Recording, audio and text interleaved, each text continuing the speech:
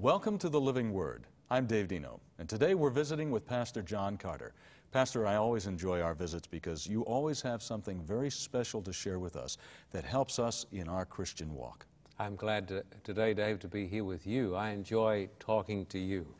We are going to, in a sense, put you in the lion's den today because this is a personal visit with Pastor John Carter. We're going to get to know the man behind the television screen. You always have, as I've indicated, something very special to share with us. I want our listeners and our viewers to know what it is that makes up this man that they watch, that they listen to, that comes to them on a daily or a weekly basis, wherever they happen to watch the program. I'd like to begin by going back to that lion's den allusion, and that is this. Have you yourself, in your role as a pastor, ever been put into a place of danger? We were in the Philippines a number of years ago. We were conducting a large evangelistic campaign in the city of Manila. And we had all sorts of people coming, politicians and sailors and soldiers, and we had the son of the president of the nation coming to the meetings. We had wonderful meetings, and about halfway through we were invited to go out of the city of Manila and visit a high-security prison. This was unusual, to say the least, because we came to these massive doors, and sitting at these doors were armed guards. They were armed with shotguns. And we thought, well, we'll be okay because these guards are going to go inside the prison with us. But they opened up these old rusty doors. It's like something out of an old horror movie. So they opened up these old rusty doors. And Beverly and I and a few of our friends with some wonderful Filipino Christians were pushed inside the prison. And the next thing we heard, clunk, clunk, and the doors closed behind us. We were in there by ourselves. Oh. The guards stayed out. They were the smart ones. And we were led through this prison where people are armed. The place is filled with terrorists, murderers, rapists, men who carry knives, actually carrying knives. In the prison? In the prison. They took us to a little chapel. This was not death row, but they took us to a little chapel, and they showed us a spot on the floor where a few days before a believer had been stabbed to death because he had accepted Christ as his Savior. Could you believe this? In this little prison, this little church. And then they took us to death row. Now, I'd never been to death row before. This was a revelation to me because the place, of course, was filled, surrounded by bars, and we went inside there. And then I was asked to preach to the prisoners. I preached to a group of prisoners, 8 of whom were going to be put to death because they were terrorists. And as I preached, the place filled up with terrorists and murderers, and I preached from the Word of God, and I told them that Jesus had come down from heaven and gone to the electric chair on their behalf. They knew what I was talking about. He had borne the penalty of the law.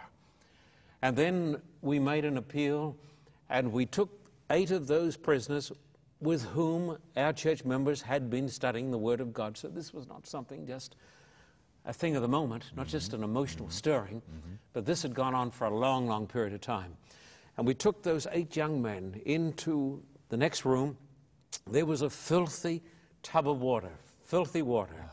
We got into that water and we baptized them in the name of the Father, Son, and Holy Spirit. And as they came up, each one of those young men, I took hold of him, held him, and I said, "Why are you here?" "For murder." "And what's going to happen?" "I'm going to be executed." And we just held on to those young men. We have never seen them again. They have been put to death. But they died with their faith in God. And so God took us right into the lion's den there. In the lion's den, we were able to pluck some young souls out of perdition so that they might be saved. You mentioned Africa. Yes. What have you come across in Africa? Where have you gone in Africa where you would say that the surroundings were not necessarily congenial, safe? Congenial. Congenial, for gentlemen. Yes. Africa is a marvelous place, Dave. When God gave out the gifts to all the animals, Africa was first up in line. It starts with A, I guess. Oh. And They got zebras or zebras and So giraffes. A to Z, Africa, zebra in the Hebrew, right? Yes. And they got all the animals, hippos and not tigers, but they got lions and leopards and elephants. And I've been out there in the wilds. I've gone on safari and I've been able to touch the lions as they've run beside the Jeep. And, you know, it's a marvelous place. Looking for a hippo once, the guide, not the guard, but the guide said there are hippos around, not hippos, there are rhinos around here. And if you're very quiet, you may see a big rhino. And I said, well, we've looked everywhere and we can't see any rhino around here. And as we were standing there talking, a huge rhino, you know, those things weigh a couple of tons, stepped out of the bushes and stood right in front of us, about as close as you and I are together, looked at us and moved his funny little ears. But he wasn't worried about us. We may have been worried about him, but that wasn't really the lion's den. That was just that was the rhino den. That was having a bit of fun. But I can remember we were running these meetings in Harare, Zimbabwe. Sounds good, doesn't it? It does. Salisbury, Rhodesia. When the British were there, they called it Salisbury after the Salisbury back in England, Rhodesia after Cecil Rhodes. But today it is called Harare, Zimbabwe. Sounds great. Beautiful, nice. Beautiful town. And we had thousands of people coming to the meetings, thousands of people coming. In fact, when we opened on biblical archaeology that gives people evidence why they can believe in the Bible, not just faith in faith, but faith in evidence that you can see and that you can feel with your own hands, we had traffic jams all around the Harare International Conference Center for miles down the road. The motor cars were stopped. It was like the 405 freeway here in Los Angeles on a Friday afternoon. And so we had thousands of people coming. One day, I was invited to go out to a television station and give a talk. Now, I believe that when we go to a foreign country, we are there to preach the gospel, not to become involved in sectarian disputes. I believe we're there to magnify Christ and to lift up the Word of God and to endeavor by the grace of God to be a unifying factor. But when I got out there, I had been set up. They wanted me to go on a sensational television program and tear down a great church over there in Africa. And I said to the producer, look, I'm sorry, but you're talking to the wrong guy. I'm not going on any television program to tear down another church. We're not here in Africa to tear down. We're here to build up the kingdom of God. And this man was an ex-terrorist himself. He became so mad with me that he took me outside, out of the television station, outside of the studio, and he got some soldiers, and they marched me down this bush track. I can remember it as though it were yesterday, with the guns at my back. And I was marching down this bush track in Africa, and the sun was going down, and he was driving a French Peugeot car, driving beside me, and cursing me as I went down the road, cursing me, saying, we're going to get rid of you. And as I marched down the road, we came to lots of bushes, and the car could go no further, so he turned around and went back. And when he was out of sight, the soldiers erupted. I thought, what on earth is happening? Had these submachine guns. They put down their guns and they rushed to me and grabbed hold of me and hugged me. And they said, Pastor Carter, we love you. We come to your meetings. And we apologize that you're being treated this way. Except for the grace of God and the influence of the Christian gospel, I would have been killed that day. I wonder if the lions in the den snuggled up to Daniel when they rolled the stone over it. Well, I think God, the Bible says, he closed up their mouths, that's for sure. Yeah. They took us a little further down the road, got on the telephone, and told the government what was happening, and the government sent out a motor car. The army sent out a car and rushed me to the meeting, and when I was due to get on the platform, I was there. God protected my life on that occasion. In Gorky, yes. In Russia. Yes. You were leading some meetings, and yes. There was something where a smoke bomb erupted or something of that smoke sort? bombs. Yes, yes. Back in '92. What meetings? I can visualize them. I can see them, Dave. there were so many people around the Palace of Sport, a large auditorium that seated 8,000 or 9,000 people, that we couldn't get to the meetings ourselves. I was to take the meetings, I couldn't get there. And so the army heard about my predicament, and the army took me there in a personnel carrier. And so the army came there, and they got out Alsatian dogs, and they cleared away, and the KGB came. Now, when the KGB came to religious meetings in Russia, they came to break up the meetings and to break up the people. Right. But they came now to act as ushers. No. Yes, came to act as ushers. And there we were on the first night. Wall-to-wall people. Outside people by the thousands. In fact, there were so many people and they were so frustrated, they started to break down a portion of the building and come underground. They could get down some stairs and break through and come under the building and try to get up inside. All of the doors were broken. All of these big glass doors in this Russian building. They came to me and they said, all the doors are broken. I said, hallelujah, praise the Lord. God is working here. He's breaking down the doors. They said, you'll have to pay for them. I said, hallelujah. That's a small price to pay for victory over the power of communism. Right. But then as we started the meeting, just as I was about to go on the stage, some hooligans sent by the state church. Oh yeah, not by the communists. No, not by the atheists. By the state by church. the state church, the church that is the official religion in Russia, sent down hooligans, and they threw bombs, smoke bombs up on the stage. And the place started to fill with smoke, and when you've got 10,000 people packed into a big room and 20,000 or 30,000 or 50,000 outside, you can have a catastrophe on your hands. But the Christian believers rushed with buckets of water and pulled off their suit coats and their overcoats, and they threw them over the smoke bombs, and I was ushered somewhat unceremoniously onto the stage and spoke to the people on why I believe in God. I gave them evidence from the Word of God that there is a God in heaven, that archaeology demonstrates the reliability of the Bible. And we saw in the campaign in Nizhny Novgorod, or the old city of Gorky, we saw tens of thousands of people run down the front to give their lives to God, and thousands of people baptized in the Volga River, the largest baptism in 1,000 years in Russian history. And Dave, I want to tell the people today, there are places in Russia where we can do it again. The hunger has not died out.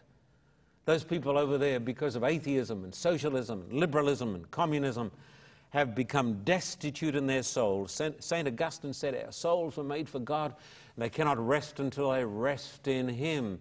And those people have got a hollow in them. We need to fill it with the gospel.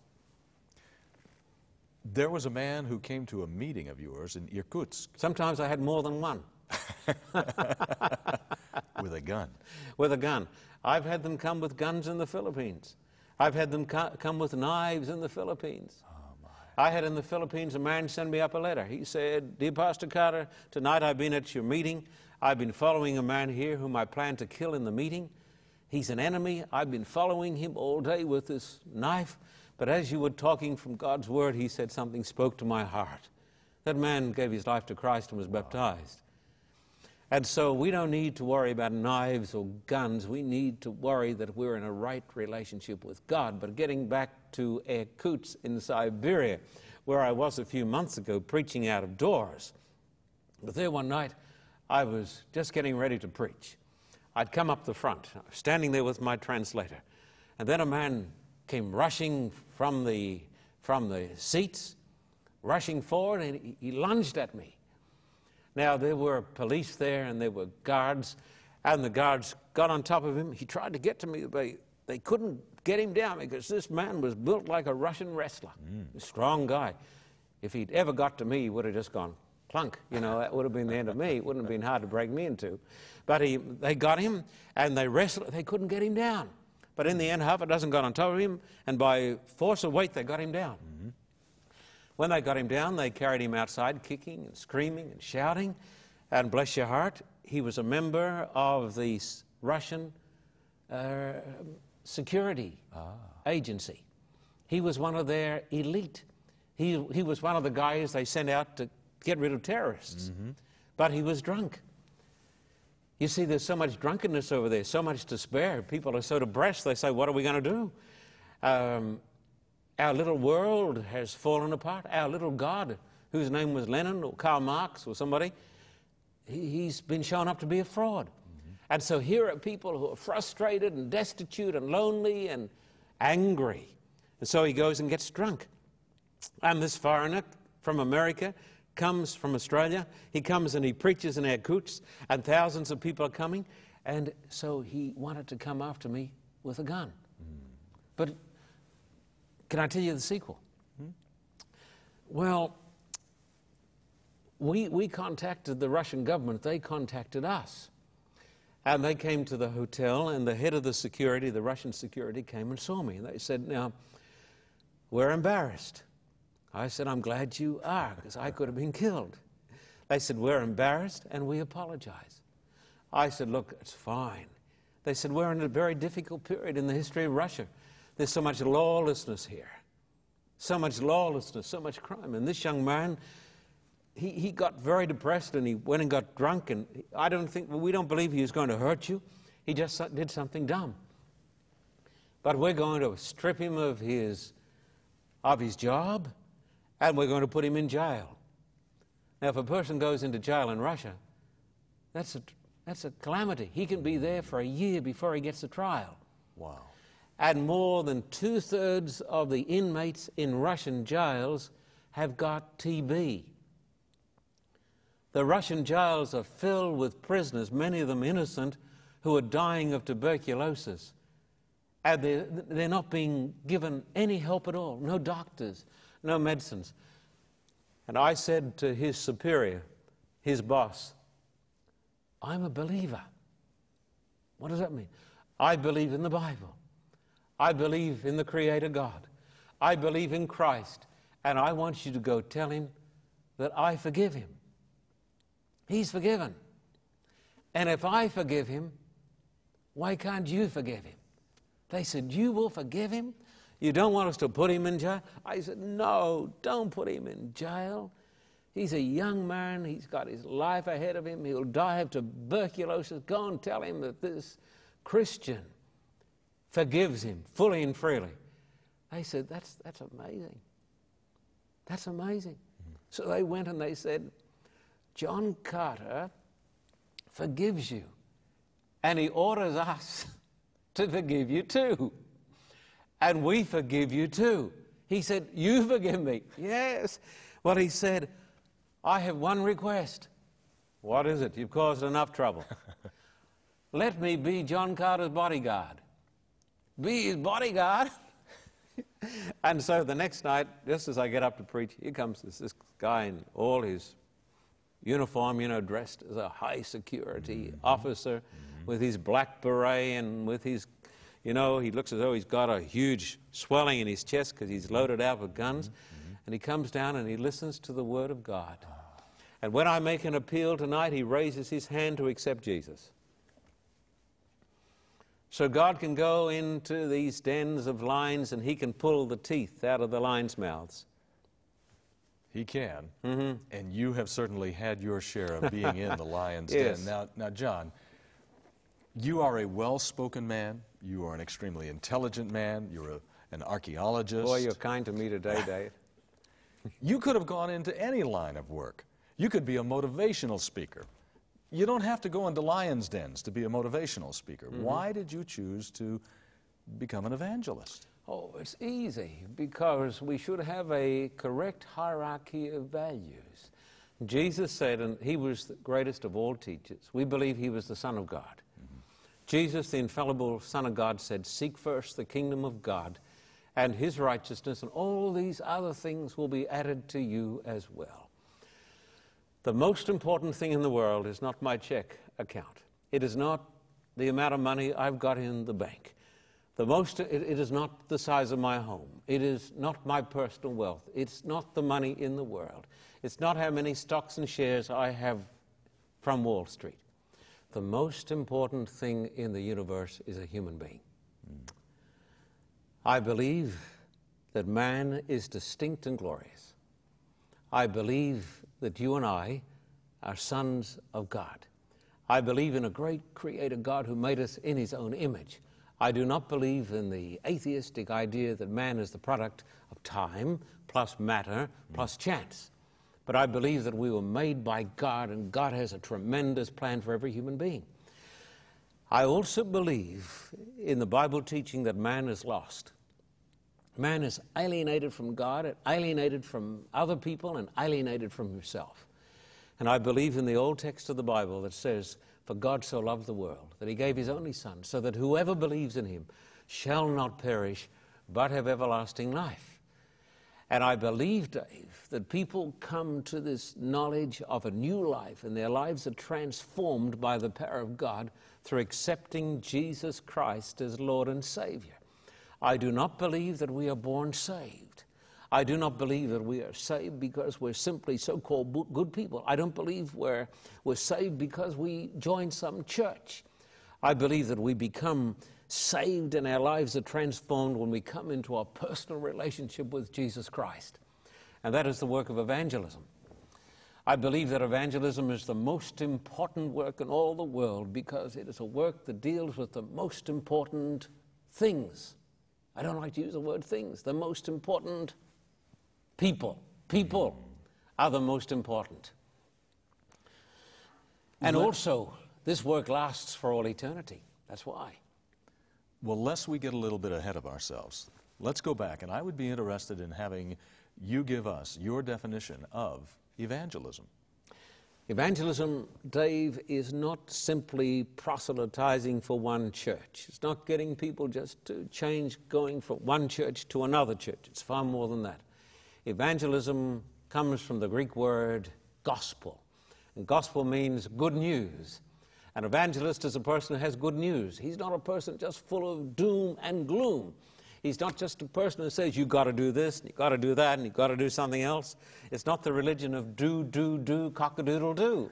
It's a religion that says God has done something for you. And if you truly believe in Christ, Christ will give you everlasting life. And this everlasting life starts now. And the power of God will come into you, and you'll be transformed, and you'll be a new person. And I have seen the power of the gospel. Paul said, I'm not ashamed of the gospel because it's the power of God for the salvation of everyone who believes. And this gospel works here in the United States of America. It works in my homeland of Australia. It works for the Canadians. It works for the Jamaicans. It works for the Africans. It works for the Cubans. Been over there preaching recently. And it works for the Russians. And it works for the Ukrainians. It works wherever man needs God, and that's everywhere. We've titled today's program In the Lion's Den. Yes. And when we began the program, we asked the question, what is it that brings a man to God, keeps a man true to God, keeps a man true to the Word of God? Let's go back into the life of John Carter. Let's go back into your early life. I have heard stories of youngsters who knew from a very early age that they wanted to be pastors, preachers, evangelists. When was it and how was it that you decided to follow a call into evangelism? Dave, my mother, who is now 92, Wow. going strong, great lady. My folks over there in Australia said, shall we get Meals on Wheels for you? She said, of course not, that's for old folks. She said, I don't want Meals on Wheels. She said, when I'm old, I'll have Meals on Wheels. But while I can go shopping, and she doesn't drive a car, but she walks miles and goes shopping, and she brings home her string baskets loaded with food, and she's a great cook. My mother was a member of the Church of England, like many people in Australia.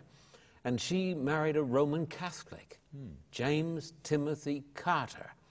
And his grandfather's name was Timothy Toohey, who came from Southern Ireland. And so I was brought up with a little bit of Roman Catholicism and a little bit of the Church of England. And when I was a little boy, my mother had me dedicated to God. This is what she told me later. When she had me dedicated to God, she said, I had a strong feeling, though my mother was not going to any church. She was not a church goer, but she had God in her heart. She said, I believed that God was going to make you a preacher of the gospel. I never knew that for years. And when I was about 15 or 16 years of age, I left home, haven't been back home since then, except for a visit. Travelled into the heartland of Australia, up into the northern part of Australia, into the tropics, because everything there is different to here. You see, the north is the tropics there. That's where the crocodiles are and the big water buffalo. And I worked there driving a bulldozer. But I was not driving a bulldozer simply because I liked moving things, though I do like moving things. I was driving a bulldozer to earn money to go to Avondale College to study to become a minister and to become an evangelist. Because in my heart, I had a conviction that God had called me to be a preacher of the gospel. It was just there. Still there. What was it that actually brought you to Christ? I mean, it's not as some Americans believe, something you're born into. No, you're not born into it. My family goes to church, therefore I am automatically a Christian because I go to church with them. But God's got no grandchildren, has he? No, he does God not. God doesn't have any grandchildren. There's a point where you decide. Dave, I was 16 when I went to this great college, Avondale College, north of Sydney, where they had the Olympic Games. And when I was there, I felt in my heart a hunger and a loneliness that is common to every human being. As a teenager, I felt ever so lonely. I was looking and trying to find things. I sympathize with many young people today. We see them doing crazy things. I think the reason they're doing those crazy things is because they're reaching out and they're searching. And I was reaching out and I was searching. I think today the words of the great Catholic theologian St. Augustine or St. Augustine, who said, "Our souls were made for God, and they cannot rest until they rest in Him." I was that boy.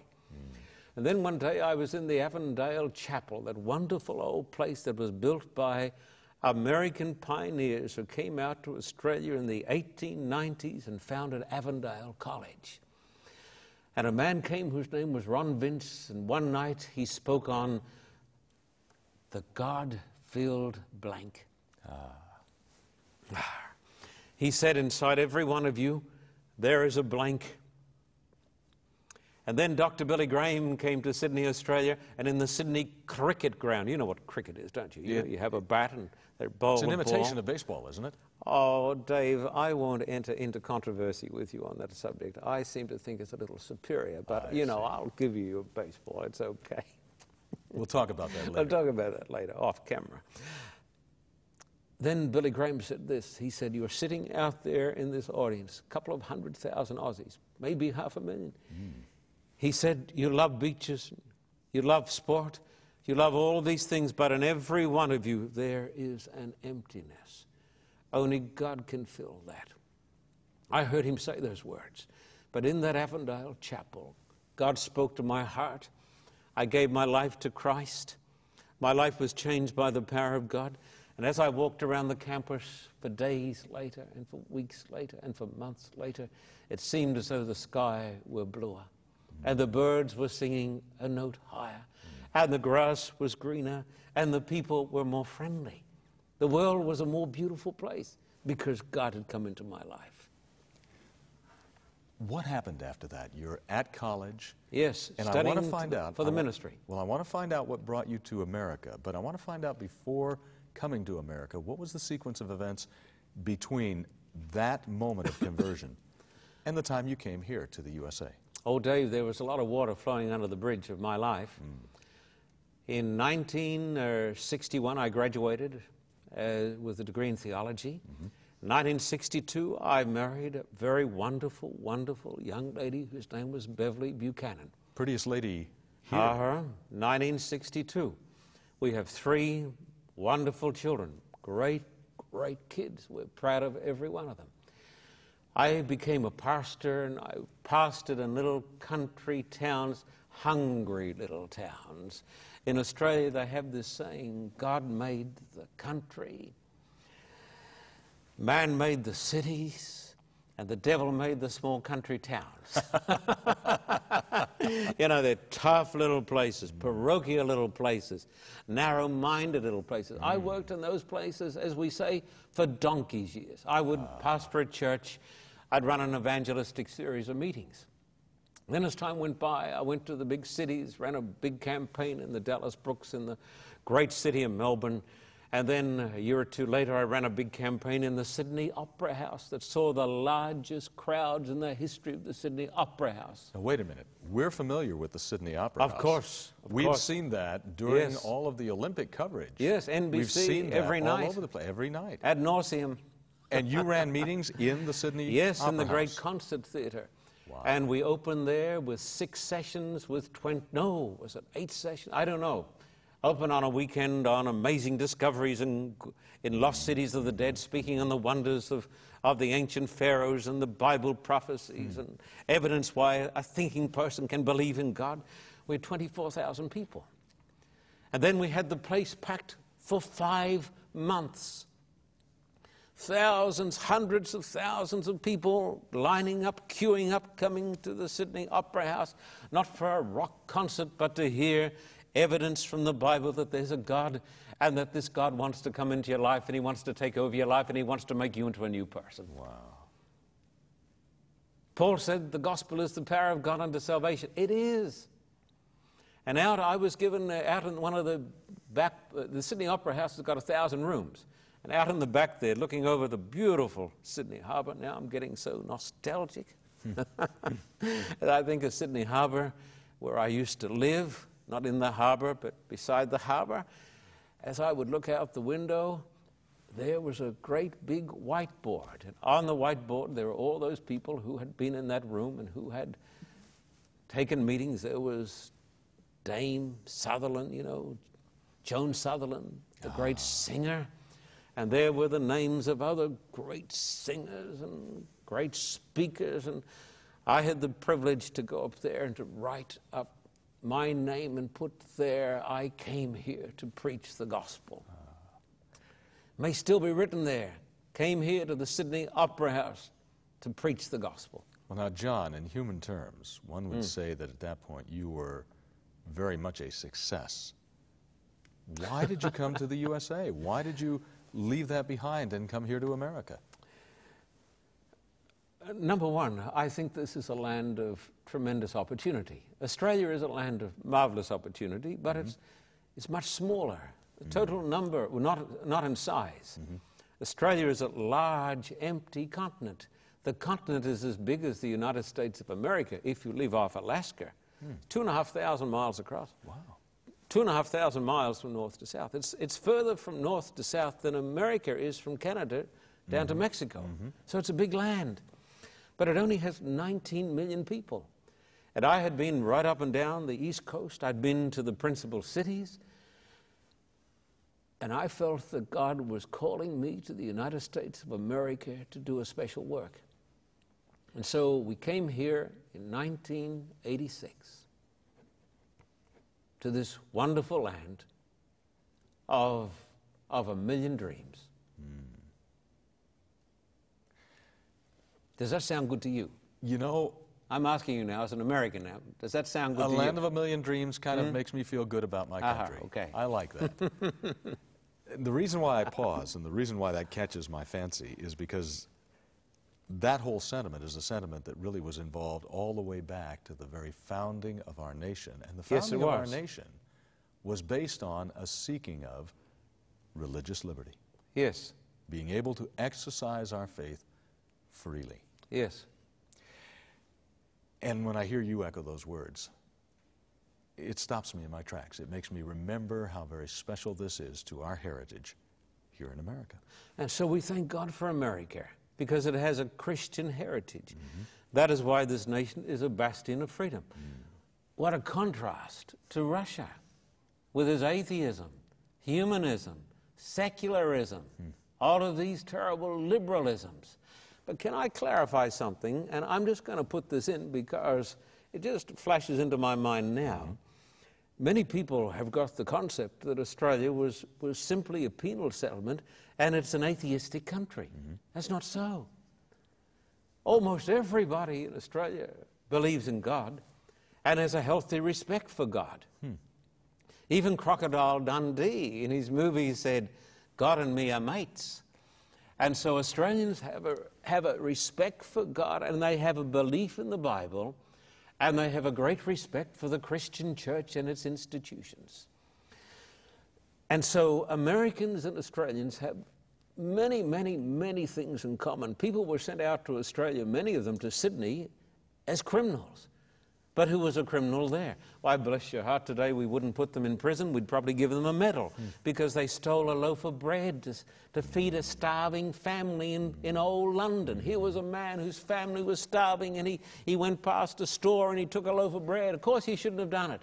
But he was starving and the kids were starving, so they sent him off to Australia, which was the best thing England could have done because he gave him a wonderful chance to become a new person. But Dave, we and Americans have a sacred bond. We fought in all the wars together. The First World War, the Second World War, the Korean War, the Vietnam War, the Gulf War. We've been there together.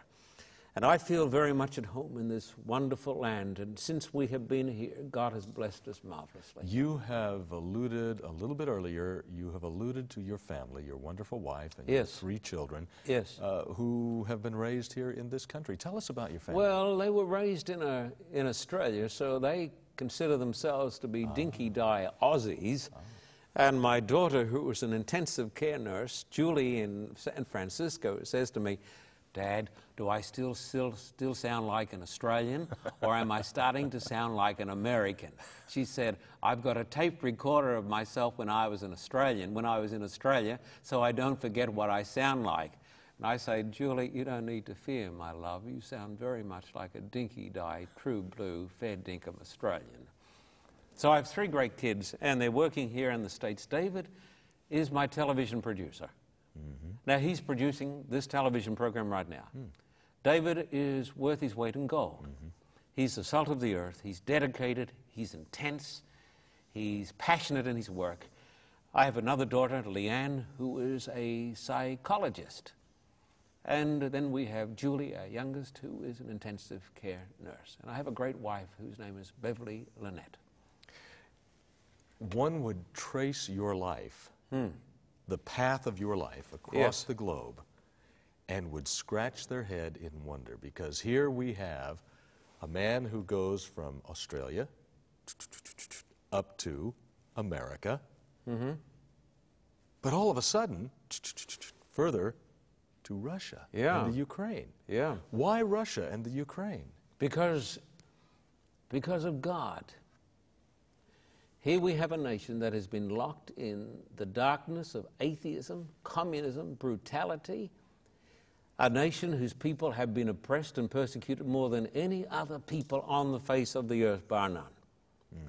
This is hard to understand. What brutality! It was worse than the Holocaust. Hitler persecuted his own people, murdered other people. He didn't do so much to his own German people. But here we have a nation that was ruled by evil monsters who persecuted their own people, the Russian people, the Ukrainian people. And here are a people from whom the light, as the old hymn says, from whom the light has been denied. And all of a sudden, the doors open wide, and they say, "Come over and help us." Russia is strategically important. It is still a superpower. It still, if it goes the wrong way, could destroy the United States of America. If we want to save America, we need to start to save Russia, because the future of the world is tied up with Russia. The future of the world is tied up with Russia. If Russia can experience a spiritual revolution, that's what Gorbachev said back in 1990. Hardly anybody listened to him. He said in 1990, and he was then a communist, leader of the Communist Party, he said, "We need a spiritual revolution." Not many people listened to him. They were too dumb to listen to Gorbachev. I was about the first foreigner as a minister on Russian television, asked to speak on Good Evening Moscow. I spoke to every person, all the people across the ex-Soviet Union, from the main television station in Moscow. And the first thing the interviewer said to me was, "Pastor Carter, how can we find God?" Gorbachev was saying we need a spiritual revolution. That nation still needs a spiritual revolution, but the tragedy is, and this is what some church leaders who are uncomfortable with facts don't like to hear, we have largely, as a Christian community, become introverted, and we've turned our backs on Russia and the Russian people. It is strategically of tremendous importance. It is of great political significance. But over there you've got 290 million people, more than here in these great United States. 290 million people. And I can tell you right now, at least 95% of them are spiritually illiterate and bankrupt and lost. What about the hunger for Christ in Russia today? Dave, the greatest hunger I saw was in 1991. I'm sorry, if I said 90 before, I should have said 91. That was the year when the tanks came around the White House. You know, I was there about that time. When I got to Moscow for those first meetings, we spent very little on advertising. We didn't know what to do. We were sort of like guinea pigs sent by the church to see what's going to happen.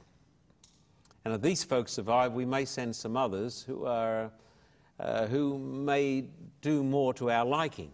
But we were sent over there, and people would not go home. I started preaching at 10 in the morning and would preach to 11 o'clock at night. Wow. With a pause every hour for a drink of water, and then every 5 or 6 hours for something to eat. Politicians, statesmen, professors tell me, how can I find God? I'd never seen hunger like it. Now, the church did do something in 91 and in 92, but since then the church has been beating the retreat, and the church has been saying, hey, we've done everything we can do, and they don't need us anymore. That is simply not true. That is a falsehood. There is a desperate need over there, and I'm crying out all the time for a spiritual revival in this country, that people will change their thinking and say, if we're going to do anything here to save this country, uplift this country, we better try to help the Russians, because by saving them, we're going to save ourselves, in a sense that we're going to restore those great traditional, biblical, Judeo-Christian values. And when I've gone back each time, for instance, when I was in Kiev, and now that's a few years back, 95, we had the largest crowds in the history of the Soviet Union. We had a huge auditorium, but 100,000 people outside. Wow. Trying to get in. The government closed down the railway stations, closed down the buses to stop the people coming. They said, this is unheard of. Our politicians don't get anyone. And here this guy comes from down under, now on top, and he's talking about biblical archaeology and talking about Bible prophecy, and the people are rioting to hear these things. Then I ran a series of meetings last year in Irkutsk. I've been back every year. I've been there 20 times, as you know. Last year I had 18,000 people, sometimes standing in the rain, mainly young people. I was preaching last year in Irkutsk this Bible I've got, Dave, and the people won't be able to see this, but my Bible there, you can see you see the watermarks? I can see that. Can you see the watermarks? From the rain. Yeah, from preaching out in Siberia. Now, they probably can't see that on a camera, but if they look at my Bible, it looks as though it's got smallpox. Yes. It's got all these marks on it. Because I'd be preaching out there in the rain. And sometimes it would be thundering, and the lightning would be flashing, and I'd be out there with my team. I had a canopy over me, but the Russians were getting wet through, so I left the canopy, and I said, will you stay if I stay out in the rain? And so thousands stayed with open Bibles to hear the Word of God. Now, church leaders in this country need to wake up to themselves and realize that we haven't started even just after we've had a committee meeting. How many monuments do you see in cities to committees? If you go to Russia, how many monuments do you find there? A committee did this great work. No, you don't find that. How many committees flew across the Atlantic in an airplane? How many committees have done anything that have made a great, significant impact? Now, committees often get in the way of the work of God, and after they've got in the way of the work of God, they think they've done the work of God. But Dave, am I getting close to the truth? Yes. Well, you're preaching. I like it. Yeah, well, I'm telling you some things that are on my heart. And my supporters believe this. That's why they support me, because they know I'll tell them the truth. But church leaders need to say, we're going to stop all the palaver and all the hooey, as my old Irish father used to say, and let us go forth and do what Jesus said and do what Jesus did. Win the lost to Christ. Let us do it in America, but let us also do it in Russia and Ukraine and Cuba, wherever people are saved. The world is not going to be saved by smart, smooth, talking, lying politicians. It's going to be saved by Christians who believe in the gospel, commissioned to go into all the world and preach the gospel. John, you lead that call from your new world headquarters in Arcadia. Which we're trying to pay for. Well, and I just kind of would like to know a little bit more about that. Bring us up to date on the new headquarters. How is it that you came to have it? How did you get it? Well, we're getting it. Dave, if we didn't find our own place, we were going to be put out of business, if you can say those words. We're not an extravagant ministry. Everything we get goes into preaching and teaching. Nobody gets a big salary. This ministry doesn't pay me any salary at all. I get paid as an ordained pastor by my church. So the Carter Report ministry, which is separate, doesn't pay me at all. Our people work for sacrificial wages, but they do so because they have a mission. They have a vision. And this place came on the market, and we believed in the providence of God. He wanted us to get it. We were able to raise enough money to put down a deposit. And we've moved in, and we're building a place where people can come and worship, and where people can bring their friends, and where, most importantly, we can produce good radio and television programs for families, and especially for the people of Russia, Siberia, Ukraine, those communist countries. And we've got our eye also on China and Cuba. John, what are your plans and your hopes for the future? Well, Dave, my first hope and my first plan is to pay next month's mortgage. It's an important detail. Well, I tell you, I got to do it. Yes. People say to me, well, you shouldn't get into debt. Well, if we didn't get into debt, we wouldn't do a single thing. And Americans are not usually the sort of people who tell you to stay out of debt, are they? No, it's but if they want us to get out of debt, they know what they can do about it. They can, participate. They know what they can do. But our long-range plans are to do more evangelistic work, to turn this into a place where people can come in this part of the world and bring their friends and hear the true gospel of Christ, hear evidence for the Word of God, where their lives can be challenged and changed by the power of God. We could become very self-satisfied, and we could settle down and we could say, oh, isn't this pretty? We like the stained glass windows, and hallelujah, we've even got a pipe organ. Who cares? Those things are not worth a great deal. The most important thing we can do is to take the gospel to people who don't know Christ. And we want to expand our work in Russia and Ukraine, the ex-Soviet Union. We have a big campaign planned for next year in the city of Dnipropetrovsk. We're going to take a team of Americans. If people want to come with me, they need to write to me and say, I want to be on your team. That's going to take place, I think it's April and May of next year for 4 weeks. And Dnipropetrovsk is a great big city. It's where they make rockets. But the people there are hungry for God. We've hired an auditorium that seats 10,000. And so our aim is preach, teach, uphold the Word of God, and lead people to Christ. As a preacher of the gospel, as an evangelist, we began by calling this program In the Lion's Den. Yes. And in one way or another, that is where you are placed in bringing out the message of the gospel. And we pose this question: what is it that keeps a man true to God and to the Word of God? And what I'd like you to do is not only answer for yourself, but I'd like you to answer for the men, for the women that are watching us today.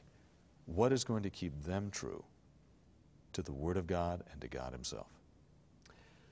And David, it's a great question. I hope I can give it a good answer.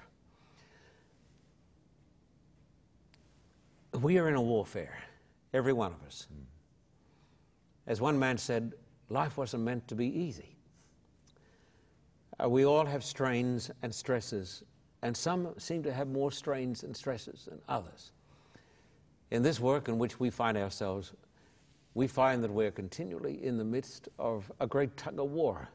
We feel the power of good and we feel the power of evil pulling for the mastery. There's only one thing that can keep a person true to the vision, the heavenly vision, and that is to maintain his walk with God. I say to my church members every Sabbath, they think I'm like an old crack record because I say this over and over. I say, read your Bible every day. Mm-hmm. If a person has a spiritual problem, if a person is filled with bad thoughts and lacks victory, it's because he doesn't read his Bible. Jesus said, it is written, man shall not live by bread alone, but by every word that proceeds out of the mouth of God. I want to say to the people who are watching the telecast today, if you have a spiritual problem, it's easy. The solution. It's because you are not feeding on the Word of God. You need every day to dedicate a serious part of that time, quality and quantity time, to God. You say to me, but Pastor Carter, I can't understand it. Can't understand all of it. Well, you don't have to understand all of it, but you'll get enough. God will give you enough. You'll understand enough of it. A man said once to me, you know, there are things in the Bible that I don't understand, and they are the things that worry me.